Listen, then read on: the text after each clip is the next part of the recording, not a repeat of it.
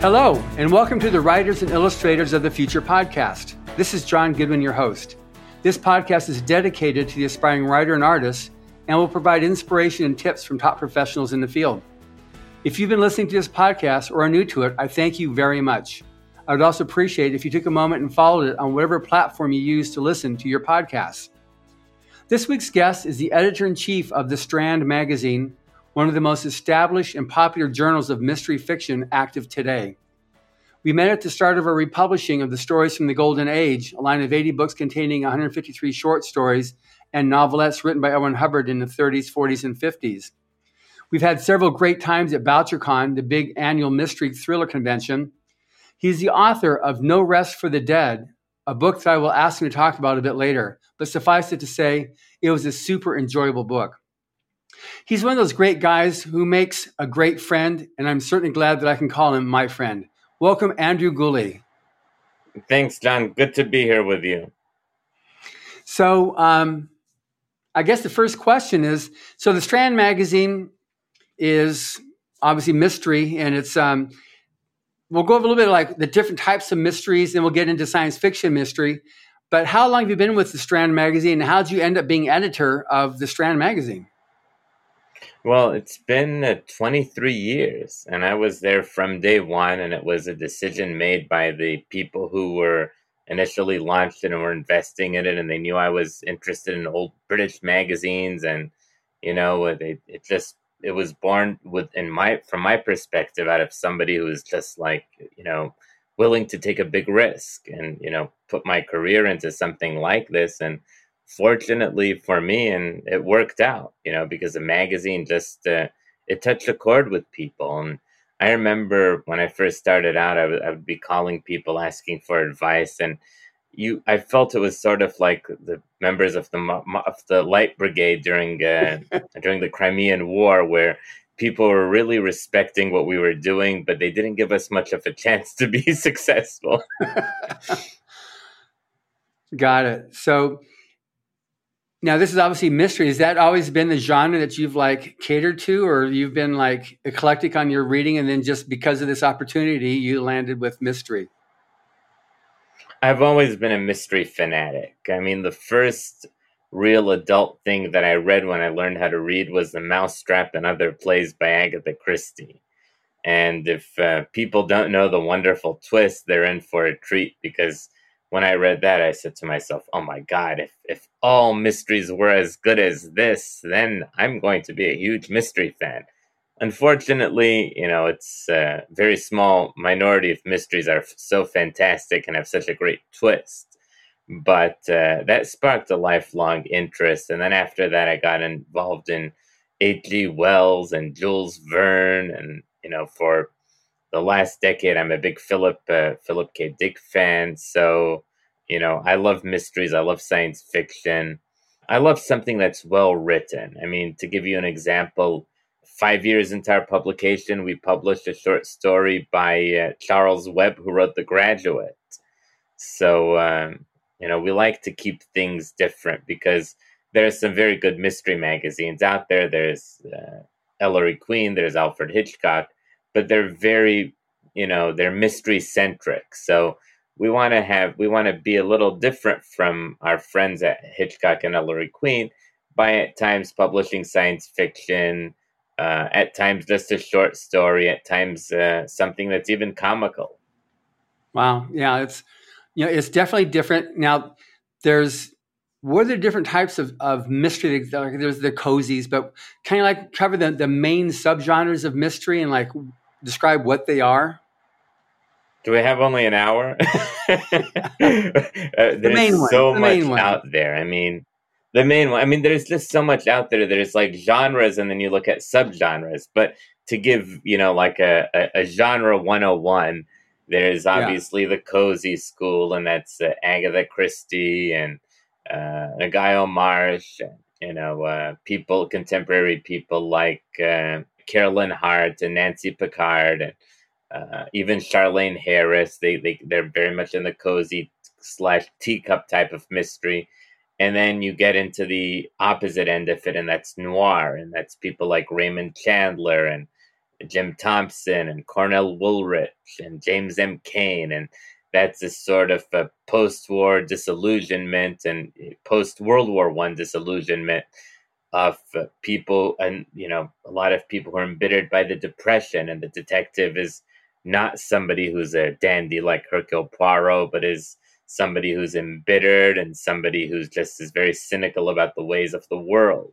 So like a Sam Spade? And then in the past 60 years, yeah, like Sam Spade, Philip Marlowe, and in the past, 50 to 60 years, we have some of the more psychological mysteries and suspense. And one of the great examples of that, which I think probably millions of people have read, has been Gone Girl by Gillian Flynn. And then there's also Ruth Rendell ended up being one of the great authors of the psychological and suspense mysteries. And then there is some of the more police procedurals. And, for example, one of the greats is Joseph Wambaugh and Michael Connelly. So there's, I would say among the four categories, there's the cozy, the noir, the police procedural, and then the suspense / psychological. And from there, it all branches like a family tree into all these little subgenres. Like a subgenre of suspense and psychological is romantic suspense.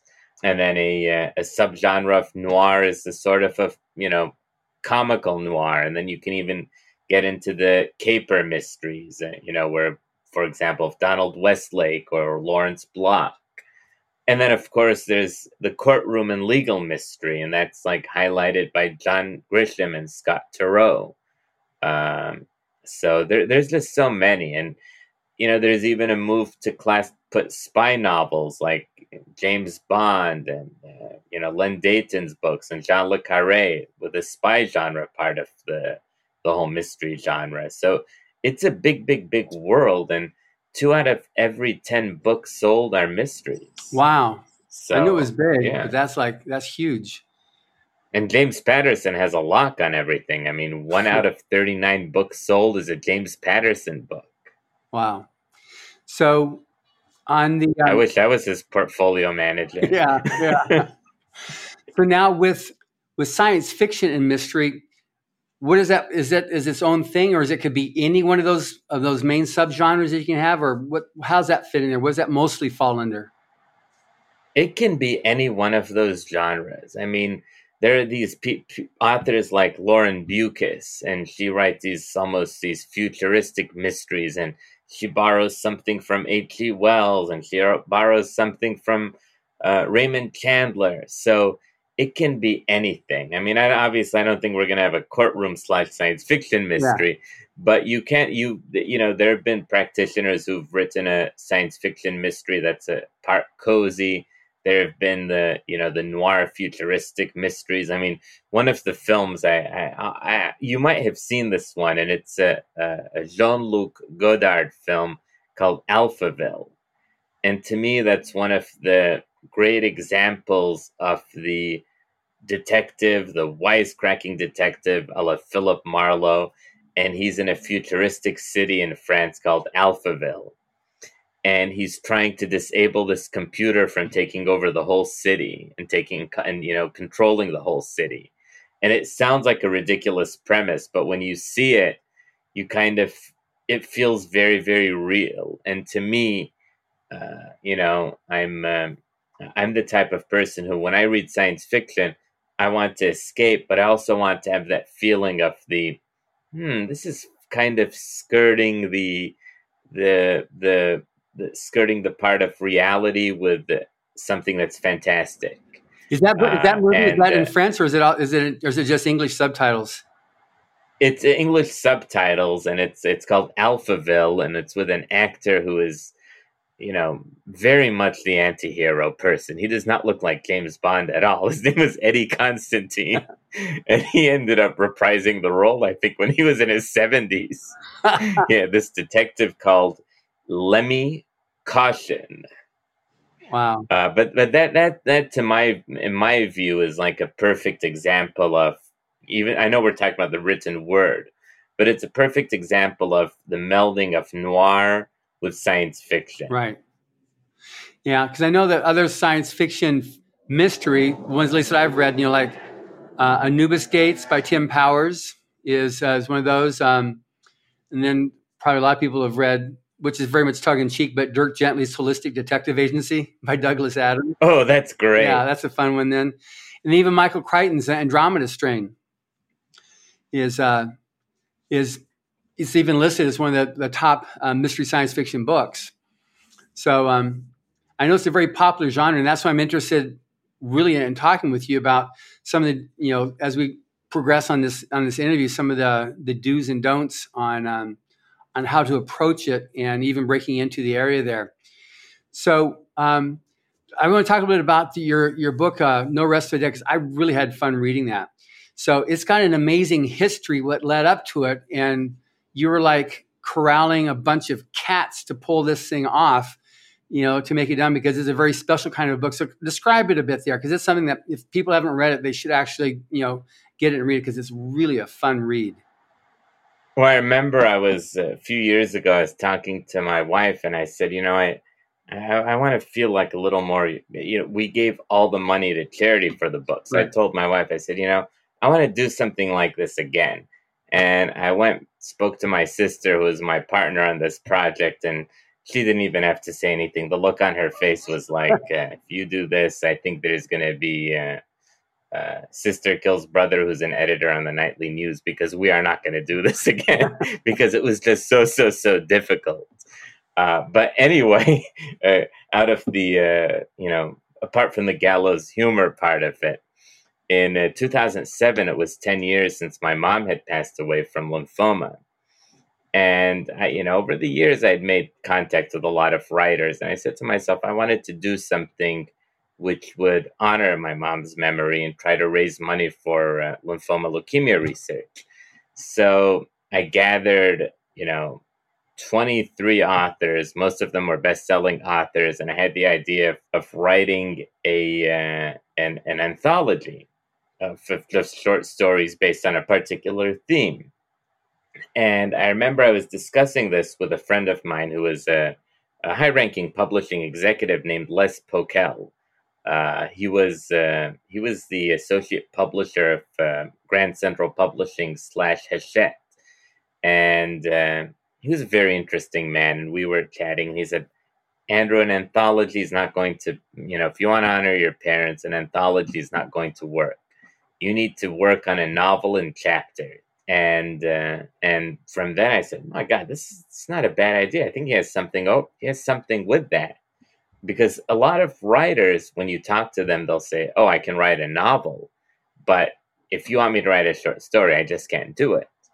So I contacted Alexander McCall Smith, Jeffrey Deaver, Philip Margolin, Tess Gerritsen, Sandra Brown, Faye Kellerman. I'm sure I'm missing a lot of people, and they all signed on to be a part of it. But as you can imagine, I had this attitude of like, let's make this a book that's free form.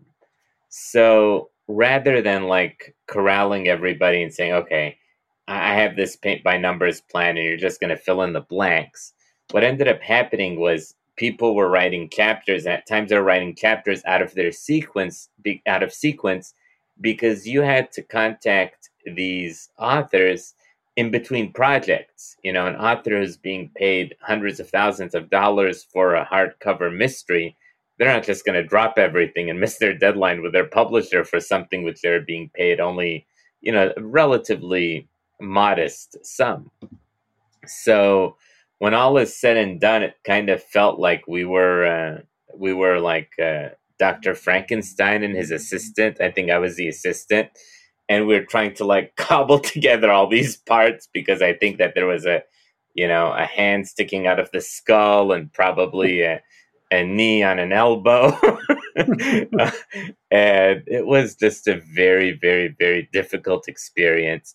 The authors were fantastic. They were very understandable. I mean, most authors can have a bit of I'm being edited, or you're pushing my chapter from the 3rd to the 8th or whatever, or cutting it in half and putting it in another part of the book. But they were just wonderful, wonderful people to work with. And the book did very well. We ended up giving a $500,000 to the Leukemia Lymphoma Society. And the lab who we gave it to ended up, a little girl's life was saved because they tried that experimental treatment. So it was a very enriching experience, but not something I'm interested in getting into again. Because I remember a year after that, I went to my dentist and he looked and he said, "You must be really stressed." He's like, "In 10 years, you've had only one cavity, and in this past 6 months, I found two." And I was like, no rest for the dead. Yeah, but it's just a really fun story, and anybody that likes mystery. But this is what makes it special is that it's one storyline, but all these different authors contributing to it. And like you said, you as Dr. Frankenstein or as his assistant, piecing it all together so it actually has some actual coherency to it is just amazing. And it's just a fun story. It's a great plot premise that you've got there. It has nothing to do with science fiction, but it has everything to do with just a real fun story to read. Thank you. The interesting thing about all of this was the main plot point was an idea that I had for a book. And when I first approached John Lasqua, I said, "John, you're going to write the first chapter." He said, "Sure, I will." And then I said, "Okay, what's it going to be about?" He said, "Andrew," I said, "I'm going to write the first chapter. I'm not going to come up with a book." So I had to write the prologue, and he took it from there. And, so I was very happy to give away the plot idea I had for a book just to get the ball rolling. And of course, David Baldacci was kind enough to write the best introduction that I've read in one of these books. No, it's just a great book. So anyway, so hopefully people, listening to this decide to check it out. No Rest for the Dead. And I guess you can still get it wherever you get books. Yeah, I mean, it's available now. I mean, I think I'm not sure if the hardcover is in print, but the trade paperback is in print, and the audiobook is still available, and the digital edition is also available. Yeah. So anyway, so this is the Writers of the Future podcast. So obviously science fiction creeps into this as a key element. So science fiction and the mystery, as they meld. When we talked before this interview, you said, "Oh yeah, it's like you love reading it." So let's talk a bit about science fiction mystery and what makes something good versus something that's like, for you. Well, you want something that feels you want something that has a feel that it's original. You don't want something to feel that it's derivative. And it's so difficult to say that, because I remember I was trying to work on something myself, a plot for a book. And I wrote I think about 3,000 words. And then coincidentally, and this sounds crazy, you won't believe me, but I was in my wife's looking through her bookshelf and I found this book and I started to read it. And I was like, "Oh my God, this is like the same type of plot that this author is writing." So the one bit of advice I would have to any aspiring author is to read the basics, read the Jules Verne's, read the H.G. Wells, read Heinlein, read Philip K. Dick, even H.P. Lovecraft, and read Ray Bradbury, of course, who I think is like the king of science fiction authors. And Ron Hubbard too. I'm going to say him too because I really enjoy his works. Yeah, of course, and he was fantastic in that genre. He was very inventive, and the reason his books are constantly selling is because he just was very, very imaginative. His stuff was not derivative. When you read some of Hubbard's books, be it the pulp, be it the thriller, you feel like it's somebody who understood what the genre was about, understood about fair play, but also made sure that his voice was an original voice. And that's what I always tell writers whenever I'm talking to people in a seminar or a class, or many of the times where I'll speak to aspiring writers, I'll always say, read the basics, and then from there you'll find your own voice, because eventually a person's style will come to them. But if you try to push it, if you try to just work too hard and too quickly, you'll find that you're writing with Ray Bradbury's voice or Asimov's voice. You're not writing with your own. So that's the a lot of the advice that I have for writers. I mean, to me, one of the best sci-fi / mysteries that I've ever read was Minority Report by Philip K. Dick, because that has like that there's a mystery, there's science fiction, it's inventive, it's non-derivative. So that's like one of the perfect gems. It's like a template of like how to do it, how to be within two genres, but in a way so that you're not going to confuse an editor. Because when you talk to publishers, when you talk to a lot of my friends who are editors, they'll give me stories of like, oh, I passed on the Da Vinci Code, or I passed on the girl with the dragon tattoo. And I'll say, well, how did that happen? And they'll say, well, the big difficulty with it is it confused me. And I said, why would it confuse you? And they'll say, well, there was nothing like it. So for the aspiring crime writer, you need to be sure that, you're not going to confuse people, because stories of the girl with the dragon tattoo or some of these other very successful books, for every one that became a #1 bestseller and a phenomenon, there's probably like 10,000 that were just thrown away in the slush pile. Got it. Yeah. I had an interesting chat a few podcasts back with Otto Penzler, who I met in much more detail at, I think it was at your book release party at BoucherCon about 10 years or whatever ago. Oh, yeah. That was in San Francisco, 2010. Yeah. And it's just talking about, for him, what makes a really good mystery and or any type of story. So it's a lot of like what you're saying too. It's like, I think it's important people understand. And as an editor, because you publish short stories in your magazine, I know a lot of stuff you do. You find these unpublished stories from these big names from the past, but you also publish then the new writers as well. Exactly. I mean, we publish old authors, we publish new authors. I mean, oftentimes an example I'll give in new authors, and to me, like nowadays, it's kind of vogue to knock Agatha Christie and for people to look into the dark inner sanctum of the human mind. But I think Agatha Christie was one of the greats, and I think her books will be in print for hundreds of more years. But One book where I felt was an example of something not to do was one of her books where like the criminal was obvious, and it was like somebody who was caught pointing a gun at somebody, and the whole story went into circles until you found out that person did indeed commit the crime. So to me, as an editor, the way for a reader to be satisfied is to find that you're being led along several paths, and then ultimately you're surprised at the end. And people like Agatha Christie, the reason why she was just a very successful writer is because she just managed to like make people feel like they were on a roller coaster. And in the end, you just felt like all your senses were challenged, and you're like, oh my God, I'm slapping myself on the forehead. This was so obvious to me. Yeah. That's, what was the Murder on the Orient Express? That was a great example of that.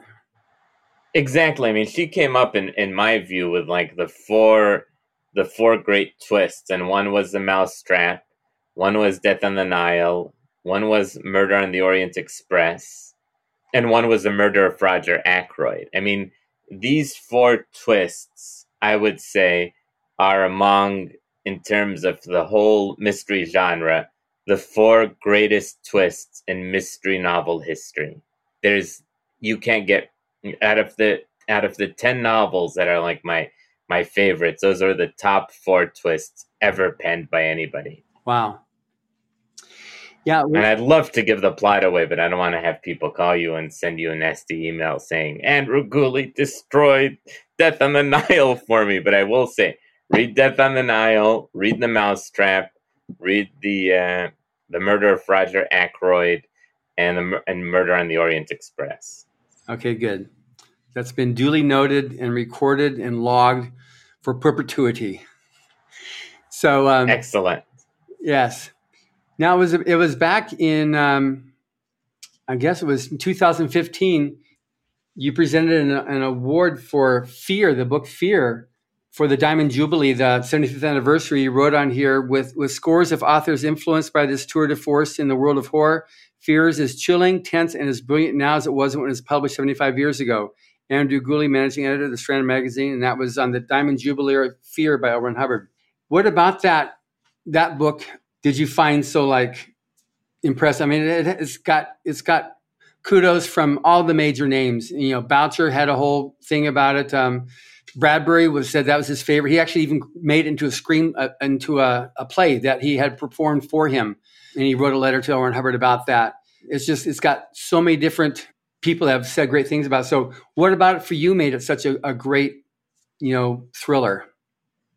Well, the thing about it was this. When I read, oftentimes I'll say I'm going to read about 10, 15, 20 pages, and I'm just going to go on with the next thing in my life or do some more work. And what I loved about it is when the first time I read it and then the last time I read it, I wasn't seeing that I was turning pages. I just was like, oh my God, I mean, I read 40 pages of this. This is really, really a fast book.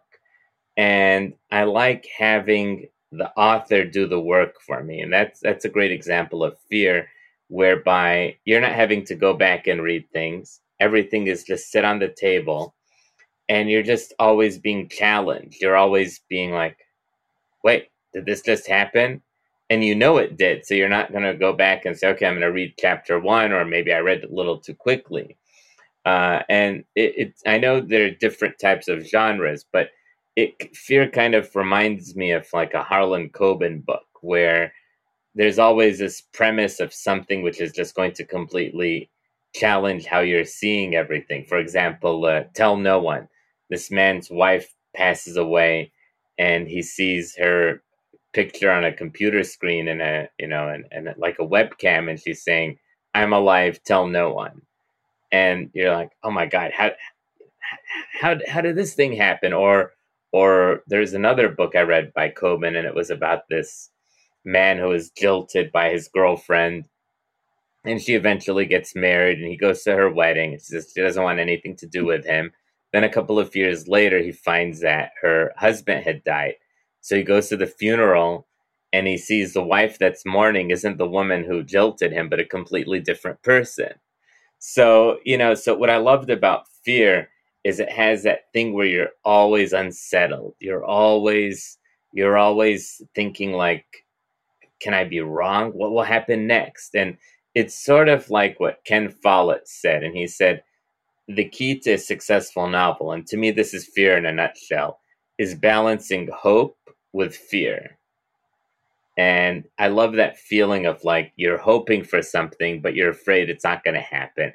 And it's a very, very fine balance, because most of the books out there can just get into so much of an internal thing of like, oh, okay, this is kind of hopeless. And then so much of them are very predictable. Like, for example, James Bond book, where that at the end, James Bond is, he's going to survive and he's going to kick everybody's ass. But what I liked about Fear was there was just this balance between hope and fear. And to me, that's why it's a classic in its genre because of that. Yeah. And it's definitely I don't know anybody that's ever guessed that ending. So that's also a good thing too. Yeah. And that's what I love, the end. Yeah. The ending is key. Like I say, you can, a writer and a book in this type of genre is kind of like a gymnastics. It's like a gymnastics routine where you need to nail the ending. And you can see somebody do all these difficult things. You can see them, do all these somersaults. But if you're not, the ending is the last thing a person remembers. And when the ending is nailed, like, okay, this is good. Yeah.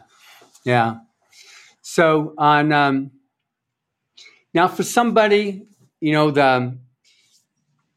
lot of people that I talk to on this podcast are members of various writing organizations. Some are SFWA, Science Fiction Writers of America, but there's also Mystery Writers of America. Any comments about that? From yourself as an editor and as an author? Yeah, the thing about it is this: the mystery writing community is a very supportive community. I've known best-selling writers, and my wife is a writer. Her name is Elizabeth Hyder, and she hit the bestseller list several times. And when I started dating her, I'd be like, "Where are you? Where are you going?" And she's like, "Oh, I'm going to go to this meet a writer for coffee and give her some advice or give him some advice about things." So the great thing about the mystery writing community is it's a community which is very supportive. People want to see other people succeed because, frankly, for probably every 100 manuscripts submitted, and maybe I'm being generous, one is published. You think you're very generous there? I think I'm generous. Maybe we'll go one in 500 or one in 1,000. So probably people need that. Writers need the odds stacked in their favor. And when you join an organization like Mystery Writers of America, Romance Writers of America, Sisters in Crime, I love Sisters in Crime. They're fantastic.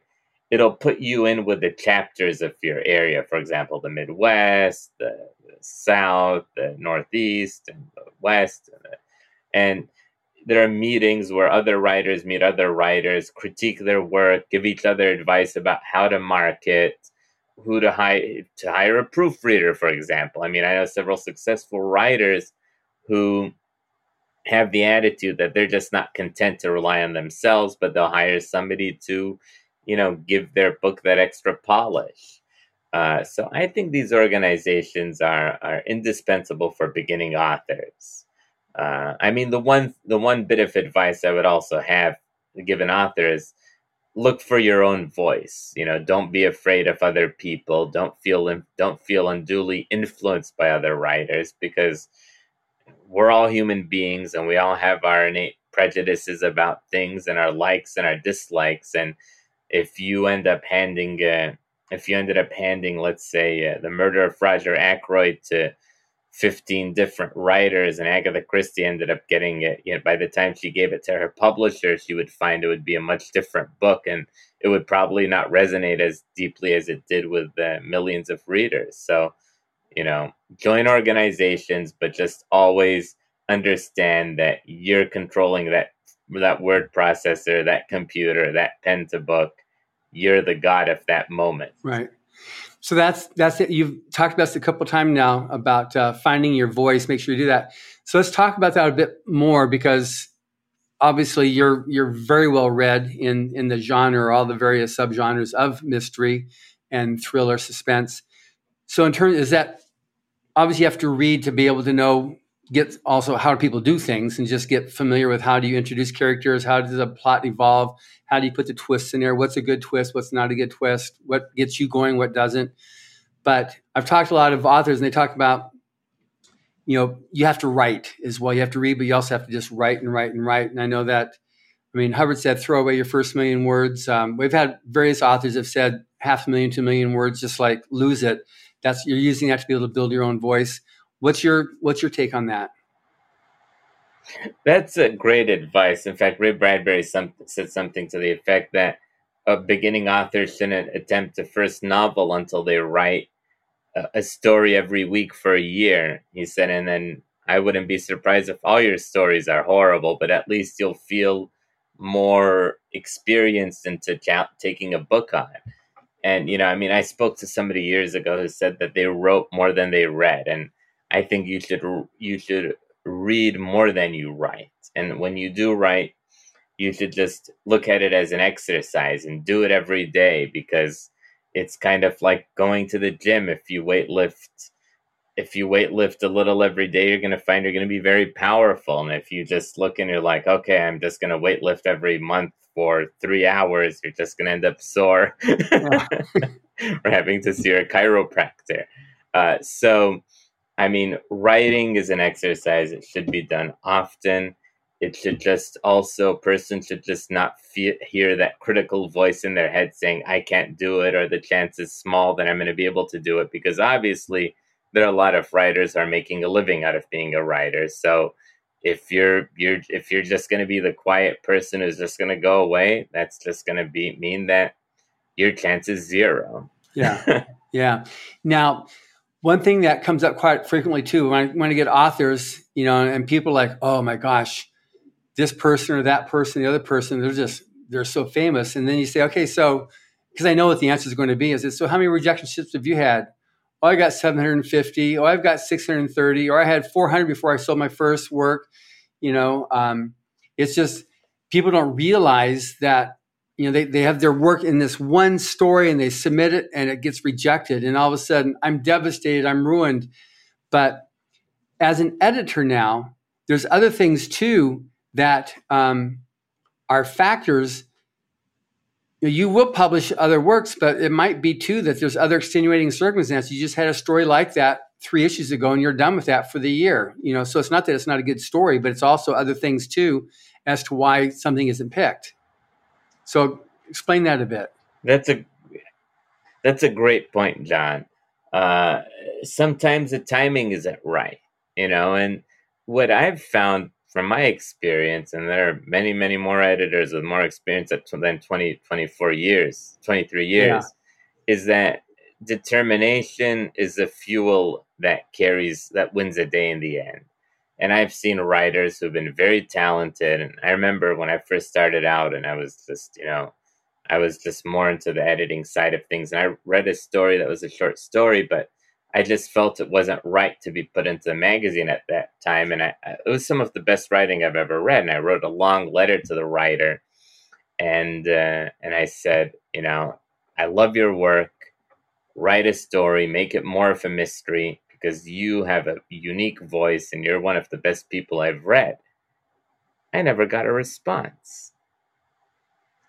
And there was another writer who wrote something with an outlandish plot, which I felt wasn't right for us. And I felt needed more work than, we're willing to put into it to get it to that stage. And even then I thought it would not be, our readers would not appreciate it. Our readers not enjoy it. And that writer went on, just was badgering me constantly. And aren't you going to do this? And aren't you going to do that? And I don't get annoyed because I like to see people who are determined. I like to see people who are their best advocate. But that writer became a very, very successful writer. So, and I've seen this replayed several times, that the person who has a little talent but a lot of determination is going to go much, much further than the person who has a lot of talent but very little determination. That's a good point, because talent will also improve as you write. You keep on writing, you get better and better and better. Not every day. I'm being facetious in that there's some authors who, at a certain stage, they just run out of ideas and they're dialing it in, and you're like, oh my God, I remember this person 30 years ago. What has happened?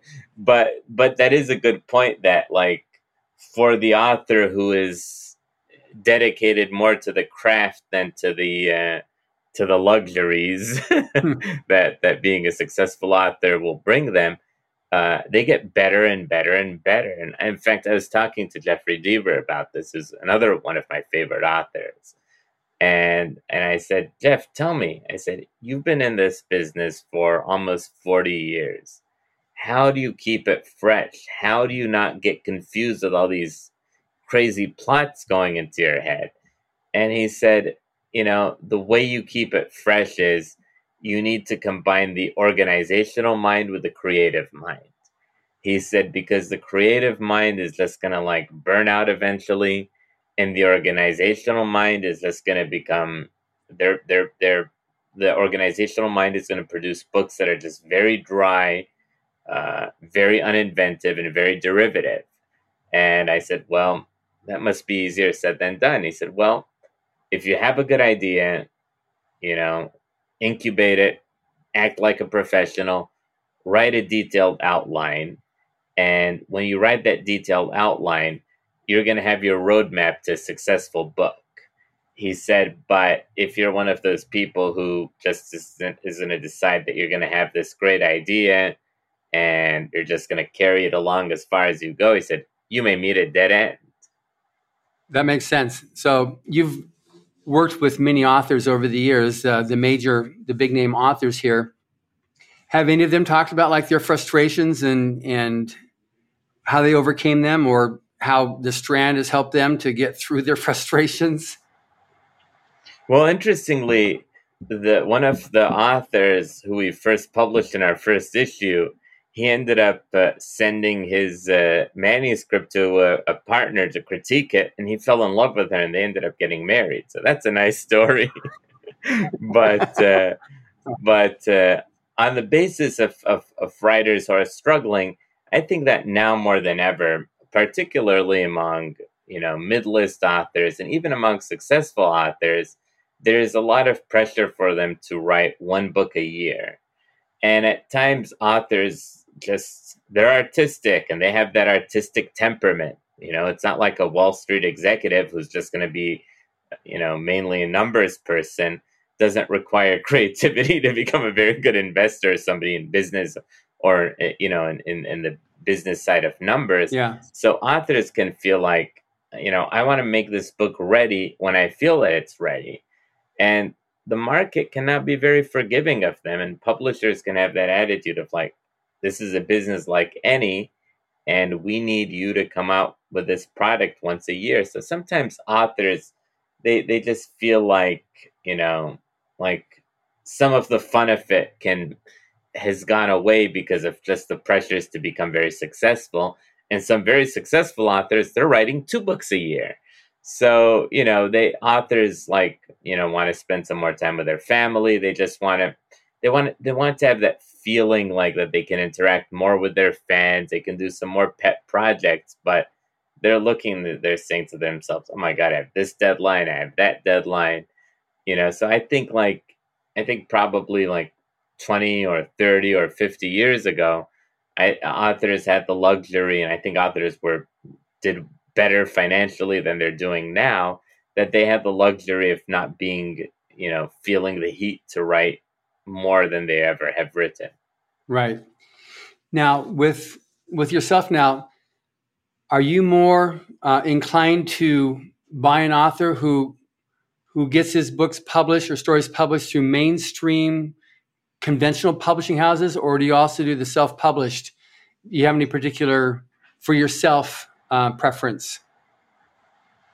Well, to me, like in the magazine, you always need like a couple of big name authors on the cover so that people pick it up from the bookstore. Because, like I say, I'm complaining about saying, "Oh, publishers are feeling pressure." We feel that pressure too. So if I had like John Smith, like top 5 names in the magazine, I'm going to be hearing it from my from my distributor in Barnes and Noble's and say, "Andrew, come on, the sales," So, that's part of the capitalist society where everybody's always feeling, you always need to do better. You always need to like jump through, face the next hurdle. And in terms of authors, we just look at quality. If a person's been published before and they wrote a great book, that's fantastic. If a person's never been published before and they wrote something great, we'll publish them.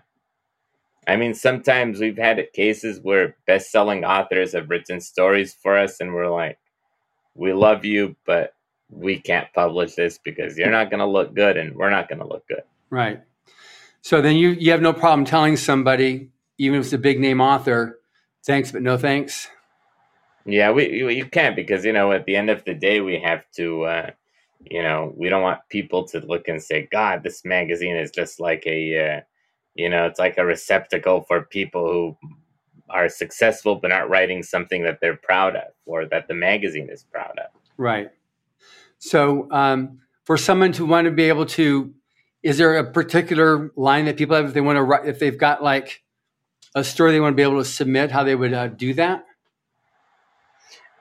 We have guidelines. We'll send them if they send us an email to submissions@strandmag.com. We'll send them guidelines and they can submit a story to us electronically. Okay. Now you've got a print magazine, but you've also got online as well. So how does that work? It's not just you take the print magazine and throw it online. It's kind of like expands the world of the Strand. I'm from what I remember. Yeah, we have a blog that has probably I think about 1,500 articles in it, and we have interviews with some of the top authors, best stuff lists, like the best spy novels of all time, the best Agatha Christie, the great cozy mysteries of all time. So we've reviews, DVD reviews, writing tips. We have hundreds of articles about writing tips. So we've expanded into that, and that's brought us a lot of interest on the website, and a lot of authors are just very excited because, for example, if I've interviewed Michael Connelly once, I'm not going to interview him again, because what are we going to talk about? But you can have some of these leading authors who will have a little Q&A with them about their latest book, and that way things are fresh. People aren't going to look at a Michael Connelly interview published from 12 years ago and be like, okay, he's done a lot since then.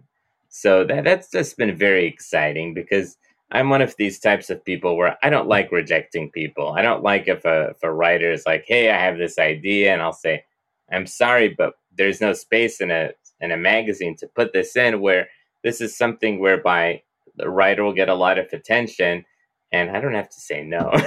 I can say, hey, we can publish this on the blog. So you publish short stories as well on the blog?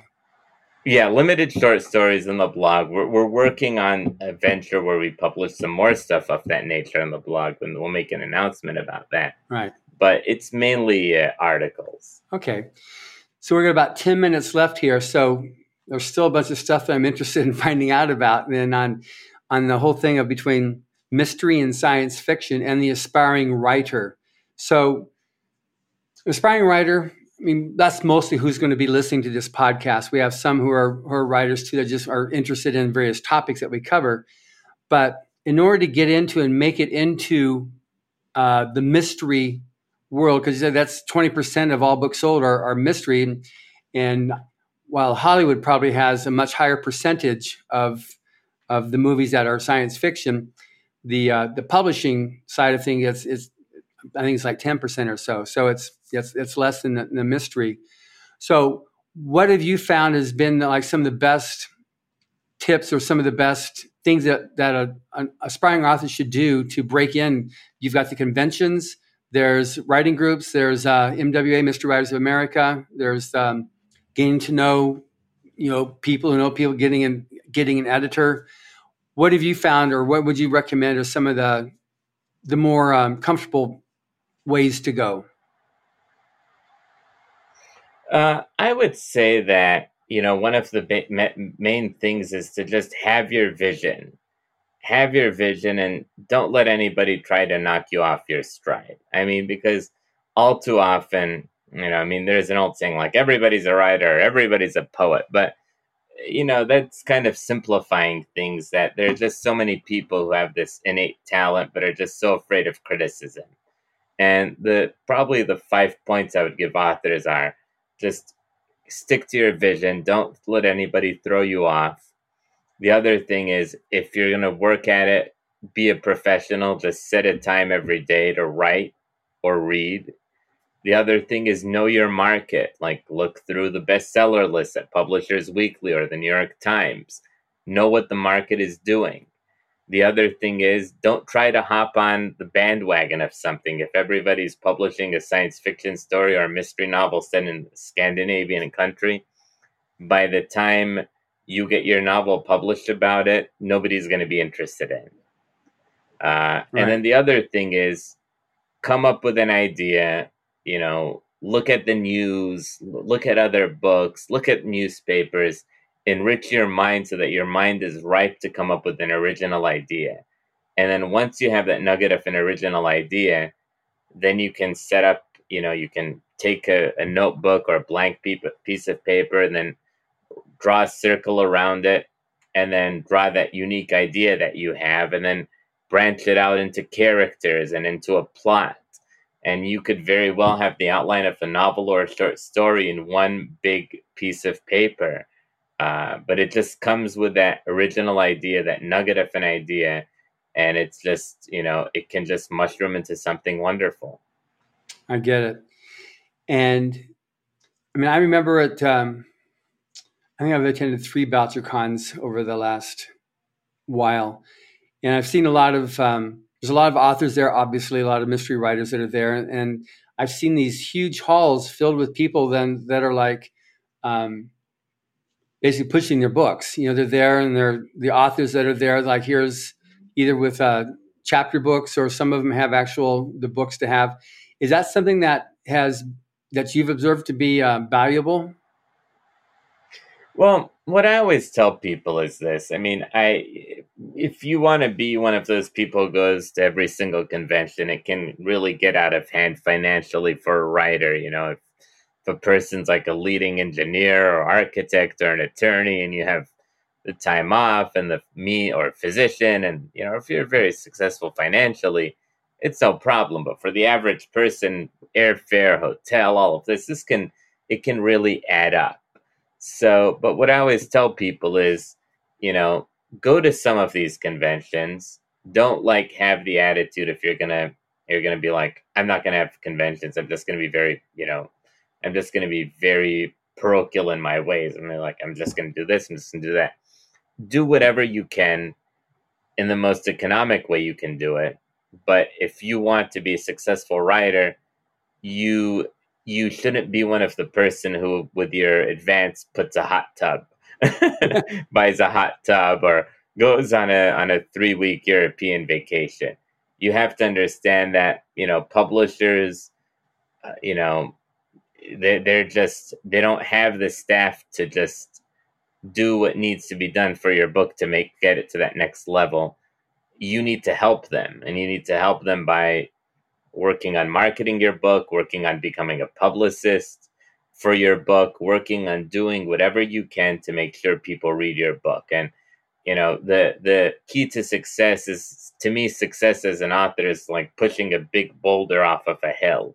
And if you go to a convention, that's a couple of inches. If you publicize like crazy, that's another. If you do advertising and marketing, that's another. And you can find that you're doing all of that and that boulder won't move very far. But if you don't do any of it, you're just kind of guaranteeing that you need to be very lucky to get to that next level.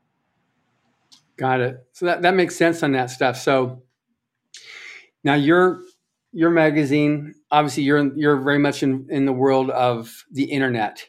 It's a print magazine, but in order to get it known and to reach new audiences and to make it global, you've got your internet that you work with. Is that a big thing also for the writer from your perspective? It is. I mean, nowadays, people could just research is at their fingertips. When I was a young man, everything would have to go to the bookstore and read all about writing. And now you can look up quotes, you can get inspiration on the internet, you can read the news. It's such a great world, and it's such a great time to be a writer. And if you have a little talent, there's no excuse for you not to just use the means at your disposal that were not around like 30 years ago to help you, to inspire you, and to drive you to success. I get it. Yeah, we created this the L. Ron Hubbard Writers of the Future online writing workshop, which is a free online course, which we've had. I mean, obviously, Writers of the Future is science fiction, fantasy, alternate history. We've had people writing all genres take the course, and they said, I finished my course, and I just sold my first story to a mystery magazine, you know, type thing. But that's come back to us because some of the basics of writing apply no matter what genre you're writing. That's still, and this goes back to you got to read, but some of these different, I guess, tools that you use to be able to start a story, to get a person immediately hooked on a story, to pull through so that you're not aware that you're turning the pages like you're talking about with fear. There are some basic rules on that. So that's something that we've done. Has been very successful. We've got over 5,000 people on the course now, or either on the course or have finished the course. That's fantastic.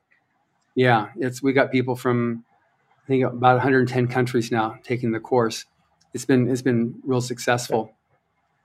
But I guess, you know, with respect to the mystery genre, how do you see it's going right now in terms of the future of mystery? You're talking about the modern, but is there going to be like a recycling back to some of the earlier stuff? You mentioned a little bit about Agatha Christie, like a return. Is it like, how's it moving? Well, I think it's moving in it's darker than it's ever been. If you were to look at some of the best-selling mysteries right now, you would see that, it's just, I think that some of the more lighthearted books are not doing as well as some of the more things that are into the inner sanctum. I mean, it's getting bloodier. A good development is that diversity is kind of being something that publishers have realized that they need to publish a diverse set of authors and diverse voices. And to me, that's something that I'm very happy about, because I just feel that it's been about time. I mean, Richard Wright, I was reading one of his books, and he's a great writer, and I'm hoping that we see a resurgence of people like Chester Himes. And there's this, it's a good thing now that the mystery novel shelf is looking more like a melting pot than it's ever looked before. So to me, I'm very pleased to see that, because I That's just great. I don't like the predictable, and part of the I always like something that's gonna keep me guessing. Yeah. So then, in terms of as we come to close here, any particular tips that you'd give? Then, just you've given a lot throughout here, but just as in summation, like the end of the story is the part that you're going to remember, quote unquote. So, the anything in particular that you say these are some of the key tips that a person that wants to write mystery, or specifically science fiction mystery, that you would offer up here? Well, one of the main things I always tell writers, and maybe this is predictable, but when you look at that page, the page has to have a certain aesthetic to it. And if you have a page where you're just like have a lot of white in a page, that means that you're just relying too much on dialogue. And if you print out that page and you find that there's not a lot of white, there's just, ink, too much ink, then you're describing too much. So I would tell writers to just, in the words of Elmer Leonard, leave the parts that people skip out of your book. And when you write, make sure that there's a balance between description, and make sure the description is cut by dialogue and action, because too much description, you're gonna have authored The Cure for Insomnia. Too much writing, you're gonna feel like it's a play, and too much action, and it's gonna feel like it's a screenplay. So you just need to look at that page and make sure it's balanced out completely, where there's like some description, some dialogue, a little action, some more description, so that like Fear and some of these other fantastic good page turners, that they're just carrying you along the way, and you're not going to be like, oh my God, I'm stranded. That's very good advice. I've never heard that before. That's really good advice. Well, thank you very much, Andrew. This has been amazing. I knew it would be, but now that we're at the end of this hour, it really has been. I really appreciate your taking the time to talk on this podcast here. My pleasure, John. Great to talk with you as always, and I hope to be able to see you soon. Absolutely on that. And thank you for listening. Subscribe to the Writers of the Future podcast wherever you get your podcasts. We've also been syndicated on the United Public Radio Network, where you can find these podcasts as well by just typing in Writers of the Future. Again, I highly recommend you read the Writers of the Future series. These are, after all, who our judges have selected as the best of the best new writers and artists. They can be found at writersofthefuture.com, at Amazon, or wherever you get your books. Writers and Illustrators of the Future are contests created by L. Ron Hubbard to provide a means for the inspiring writer and artist to be seen and acknowledged. It is free to enter and open to amateur short story writers and artists of science fiction or fantasy. Again, thank you very much, Andrew. Thanks, John.